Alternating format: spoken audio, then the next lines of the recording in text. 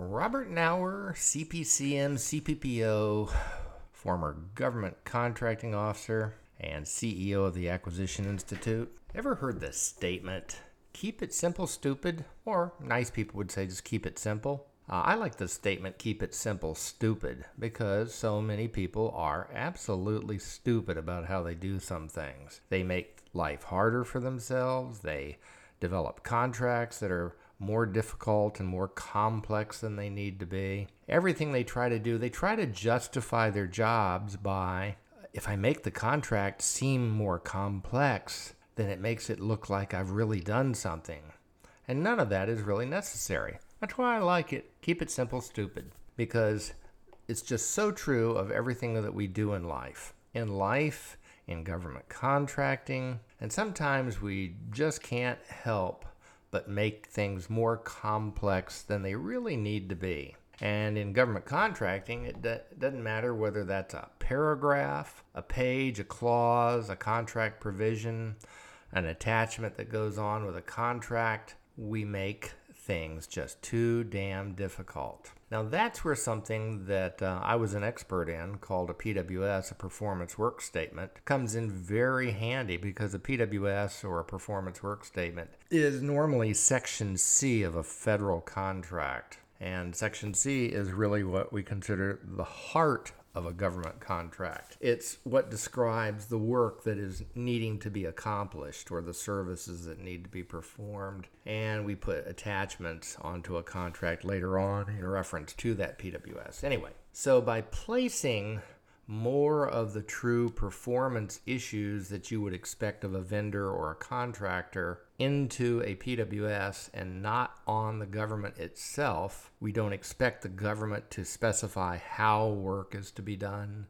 We simply specify the end outcomes, the final result that we want to have achieved by a vendor or contractor. By doing this process of creating a well-honed PWS, it ends up simplifying everything. It simplifies it for the government, it simplifies it for the contractor, because all we are looking for is outcomes. And yet, at the same token, we, the government, need to understand how we're going to measure and manage those outcomes, which means we need something called a quality assurance surveillance plan, quality assurance system to ensure that the contractor's quality control system is implicitly embedded in the contract to ensure that the government gets the kind of performance that is agreed to at negotiation and or is as stated in the contract awarded document. So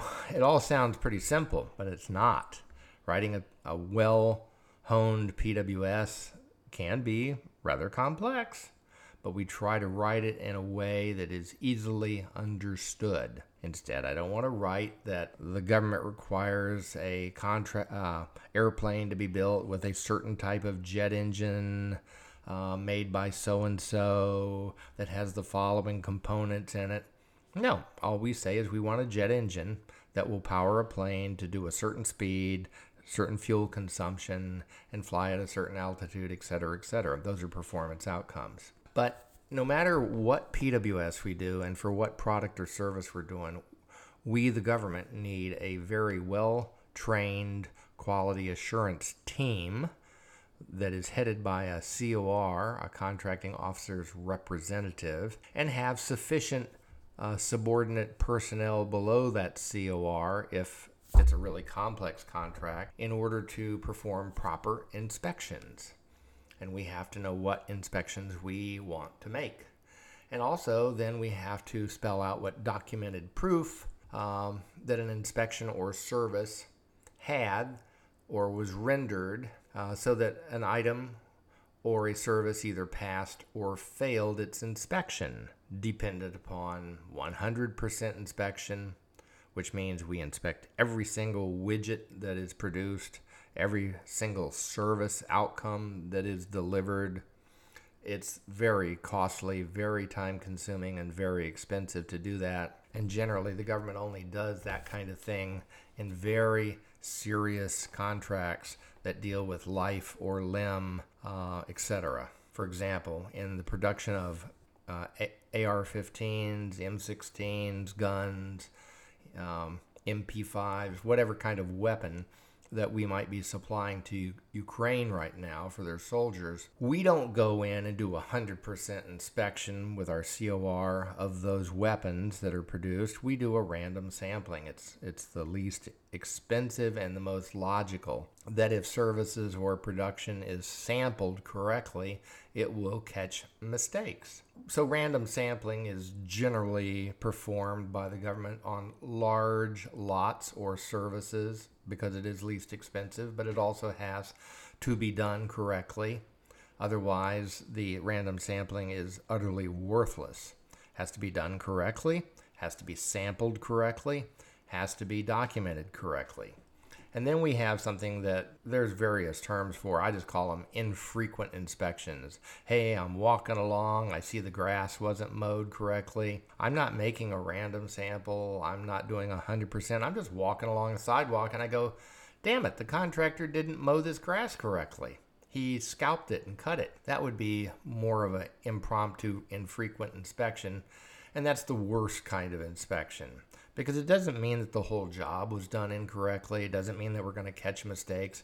It just means that by happenstance, you caught one particular screw up. So along with this vein, and keeping things simple, let's take a look at building a custom-built house, which I've done quite a few of, where you have the foundation, the rough-in plumbing, rough-in electrical, whether it's cinder block or framing, the trusses, the roofing, of which there are many types of roofing, the drywall, the finished work, whether you do use foam insulation or standard insulation, blown insulation, whatever, then the finished plumbing, finished wiring, and finished carpentry, cabinets, tile, flooring, caulking, and of course, let's don't forget the driveway and the landscaping. So you have all of that to do. The question is, are you going to be the idiot that develops a statement of work for how to build the house that you want built, where you're probably going to end up leaving things out? Or are you going to simply specify in a performance work statement the type of house that you want built, the type of look that you're looking for, the type of economies that you're looking for, the type of efficiencies, environmental efficiencies you're looking for, the type of electronic, solar efficiencies, et cetera, et cetera, et cetera, et cetera, that you're looking for. Generally, it makes more logical sense to spell out the type of house you want built, the look of the house, and all those other things to a custom contractor, so that that contractor gets what you want, designs a plan, slaps it in front of you on a desk and says, is this what you're looking for? And you go, no, that's still not what I'm looking for. Or, yeah, that's exactly what I'm looking for. Can you build me that? And then you get the kind of house that you want. It's that simple. So a PWS specifies the type of house, the type of building supplies, the type of outcomes you want, the type of HVAC system, whether it's a SEER 14, 15, 16, 17, 18, whatever, the type of driveway that you want, the look of the driveway. You need to spell out the outcomes, what you want these things to look like that are going to be delivered by the contractor. Because if you don't do that, and then you have to have, again, in place a quality assurance system to ensure that the contractor did a quality job of building and constructing all of those things. Otherwise, you end up with a really shitty house. And I'm going to give you an example of this. There's a custom builder down in Vero Beach, Florida, and I had a house built. And I'm not going to say his name because I'm not going to denigrate the SOB that did it. But the COC, the Certificate of Occupancy, was issued by Vero Beach and Indian River County's building inspector, building department. And so one would normally assume that because they had been doing inspections all along during the build, that this contractor that took money from me would have been doing his job really well. Well, after we moved in, I started to get leaks in the entranceway of the house. And I'm going, what the hell? There's water coming out of the electrical socket. So as a normal person, I got a ladder out, got up on top of the roof, and lo and behold, I had a concrete tile roof. Concrete tile is a very expensive roof. Used to run about $60,000 to put a concrete roof on. I think right now they're running about $80,000 to $90,000 because of all the increased cost. Anyway, not only had the subcontractor for this so-called custom contractor not finished the roof, and the part that wasn't finished was what's called a cricket. A cricket on a roof is where water will collect because it doesn't flow correctly. And you want crickets to always be built, set up correctly with, you want something like, I'm trying to think of it, gator sheathing, peel and stick. Has a lifetime warranty because that way, once it's put down properly, it's warranted for lifetime because it sticks so well, it doesn't allow water to penetrate. Not only had this roofer not put on felt, which is all the basic requirements were for Indian River County, but he didn't put the concrete, he didn't put any additional sheathing over it, he simply left the plywood exposed.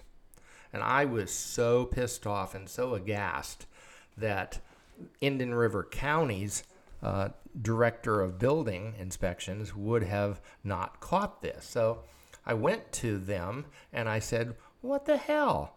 You guys approved and signed off on a roof that hadn't been completed, and I'm now living with this shithole leaking through my roof? Well, needless to say, it ended up costing me $8,500 out of pocket to do what the prime contractor, this shitty little custom builder, should have done, and his subcontractors should have done.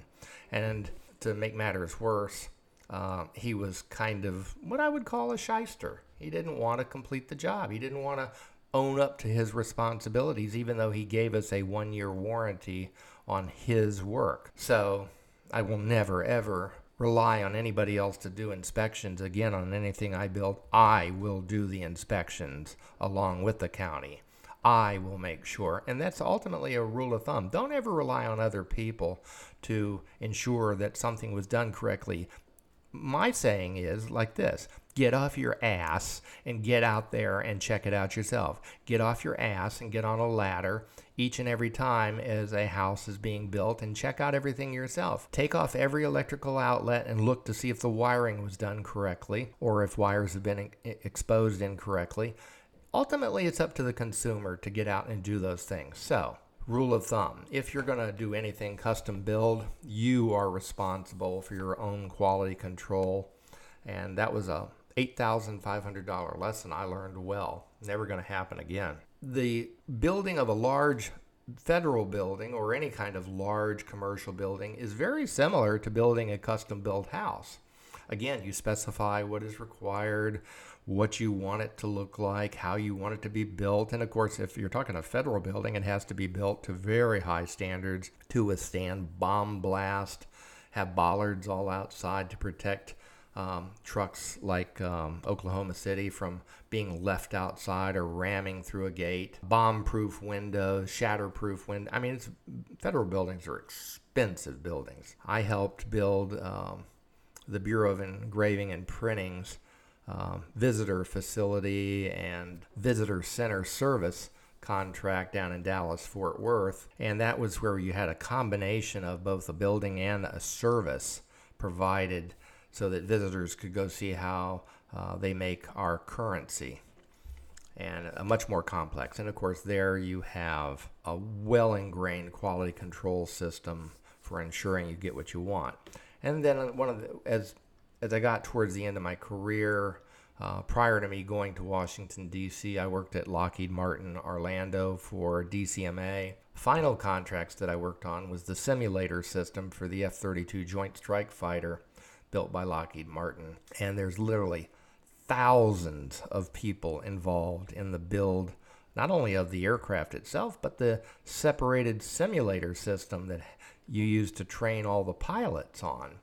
And all of the electronics, all of the wiring for that system. You had specialists, quality assurance and quality control specialists who were trained in all of that type of construction of that module to ensure that the software was done correctly, that the coating was done correctly, that the seats were correct, that everything looked like it was supposed to look for a simulator. Thousands of hours of inspections and testing and retesting. And of course, it had to pass test, and they didn't get progress payments unless they could show that they passed the quality control test.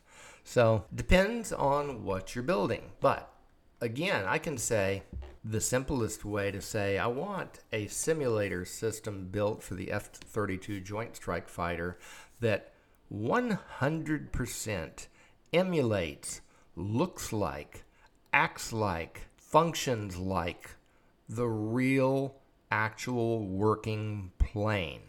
That's a pretty simplistic way of saying, here's what I want done, do it, and do it this way. Leave it up to the contractor to figure out how to present that to the government for inspection. And that really, in a nutshell, is the whole process behind putting together a performance work statement. Now, down the road, another part of the Keep It Simple Stupid process, I was teaching a course on statements of work and performance work statements and government contracting to Parsons Engineering out in Pasadena, California. And while I was teaching the class, the chief executive officer of Parsons came in and disrupted the class for a couple minutes. And he looked at me and he said, so what are you teaching my people? And I said, I'm teaching them about performance work statements. And he said, yes, I've heard about that. He goes, tell me a little bit about this just briefly so I know what you're doing. And I said, well, the bottom line is the government for many years has been performance work statement oriented, sir. But we are now going to be looking at having contractors build and submit performance work statements to us that we will incorporate in our government contracts and then put it out for bid or for proposal development. And we will scrutinize and pick the best performance work statement submitted by multiple contractors. And whichever performance work statement we deem to be the best is the one that's going to end up getting the job.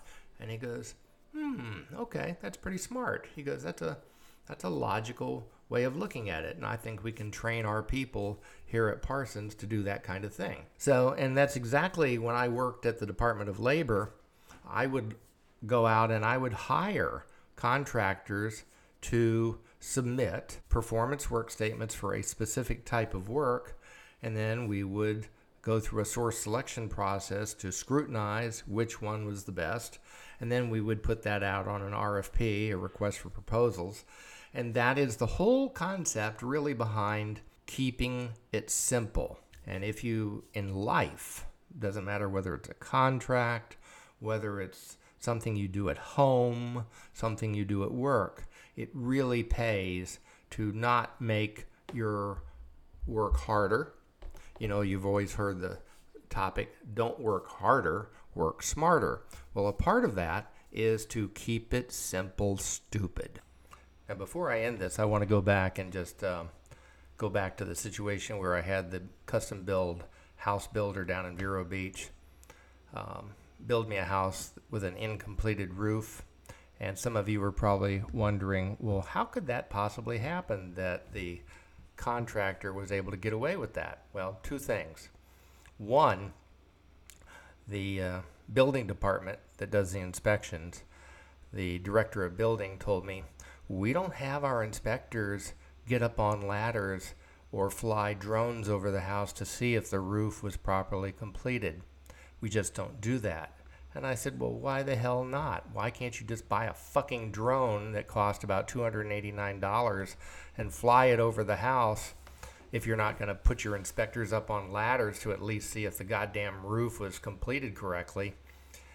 And he said, our insurance won't cover that kind of thing. I said, still, why don't you get a goddamn drone and send it up there and take a look and see if the roof was completed correctly? And he looked at me and he goes, oh, that does make a lot of sense. Duh. Anyway, so we went to a lawyer to see if we could actually sue this son of a bitch contractor that didn't complete our roof on our custom built house, and it was a nice custom built house down in Vero with a pool and everything, concrete roof, looked like all the other $700,000 houses. And the lawyer took a look at our contract and he said, well, I know this guy, and he's a sleaze artist. He said, so he doesn't have any money that you can physically get a hold of. And even if you attempt to sue him, he says it'll cost you $50,000 just to get it in court and to sue. And even then, there's no guarantee you're going to squeeze any juice out of him. And he says, and from what I know, all of his money is offshore. So the reality is, even if you were to get a judgment and pay out $50,000 or more to me, he goes, it just wouldn't be worth it. So what I'm telling you is, he knew he could get away with it, and most contractors know this. So that's why you have to be very, very careful in selecting the contractor that you're going to deal with. What is their reputation? What is their past performance history? What are their ratings? What do other people say about them? You need to do an awful lot of vetting. So that was a very expensive lesson. But for $350 and 30 minutes worth of advice, the lawyer told us, the guy's a con artist, and he does this to a lot of people. But ultimately, that's the way he writes his contract. So if you are going to consider custom building a house or building any house, period, read the goddamn contract. And secondly, take it to a lawyer and have them read the goddamn contract. And finally, if the contract has any red flags in it, such as the buyer of this house must sign a non-disclosure agreement, number one, that's a huge red flag. Two, you can't say anything to anybody about the work we do, another big red flag. And finally, if it has this clause in it, that you must go to arbitration prior to filing a lawsuit, then walk away from the goddamn contract, because it is not worth it and you're going to get burned somewhere along the line. So those are important things to remember when you're dealing with any contractor. If their contract has any red flags in it, walk away. Secondly, never in the state of Florida ever buy any house, custom build any house, if you don't do it on a standard state of Florida real estate contract. If you do, you are going to get screwed. Okay, so that's it today for Bob's Keep It Simple podcast. Thank you. Hope you learned something.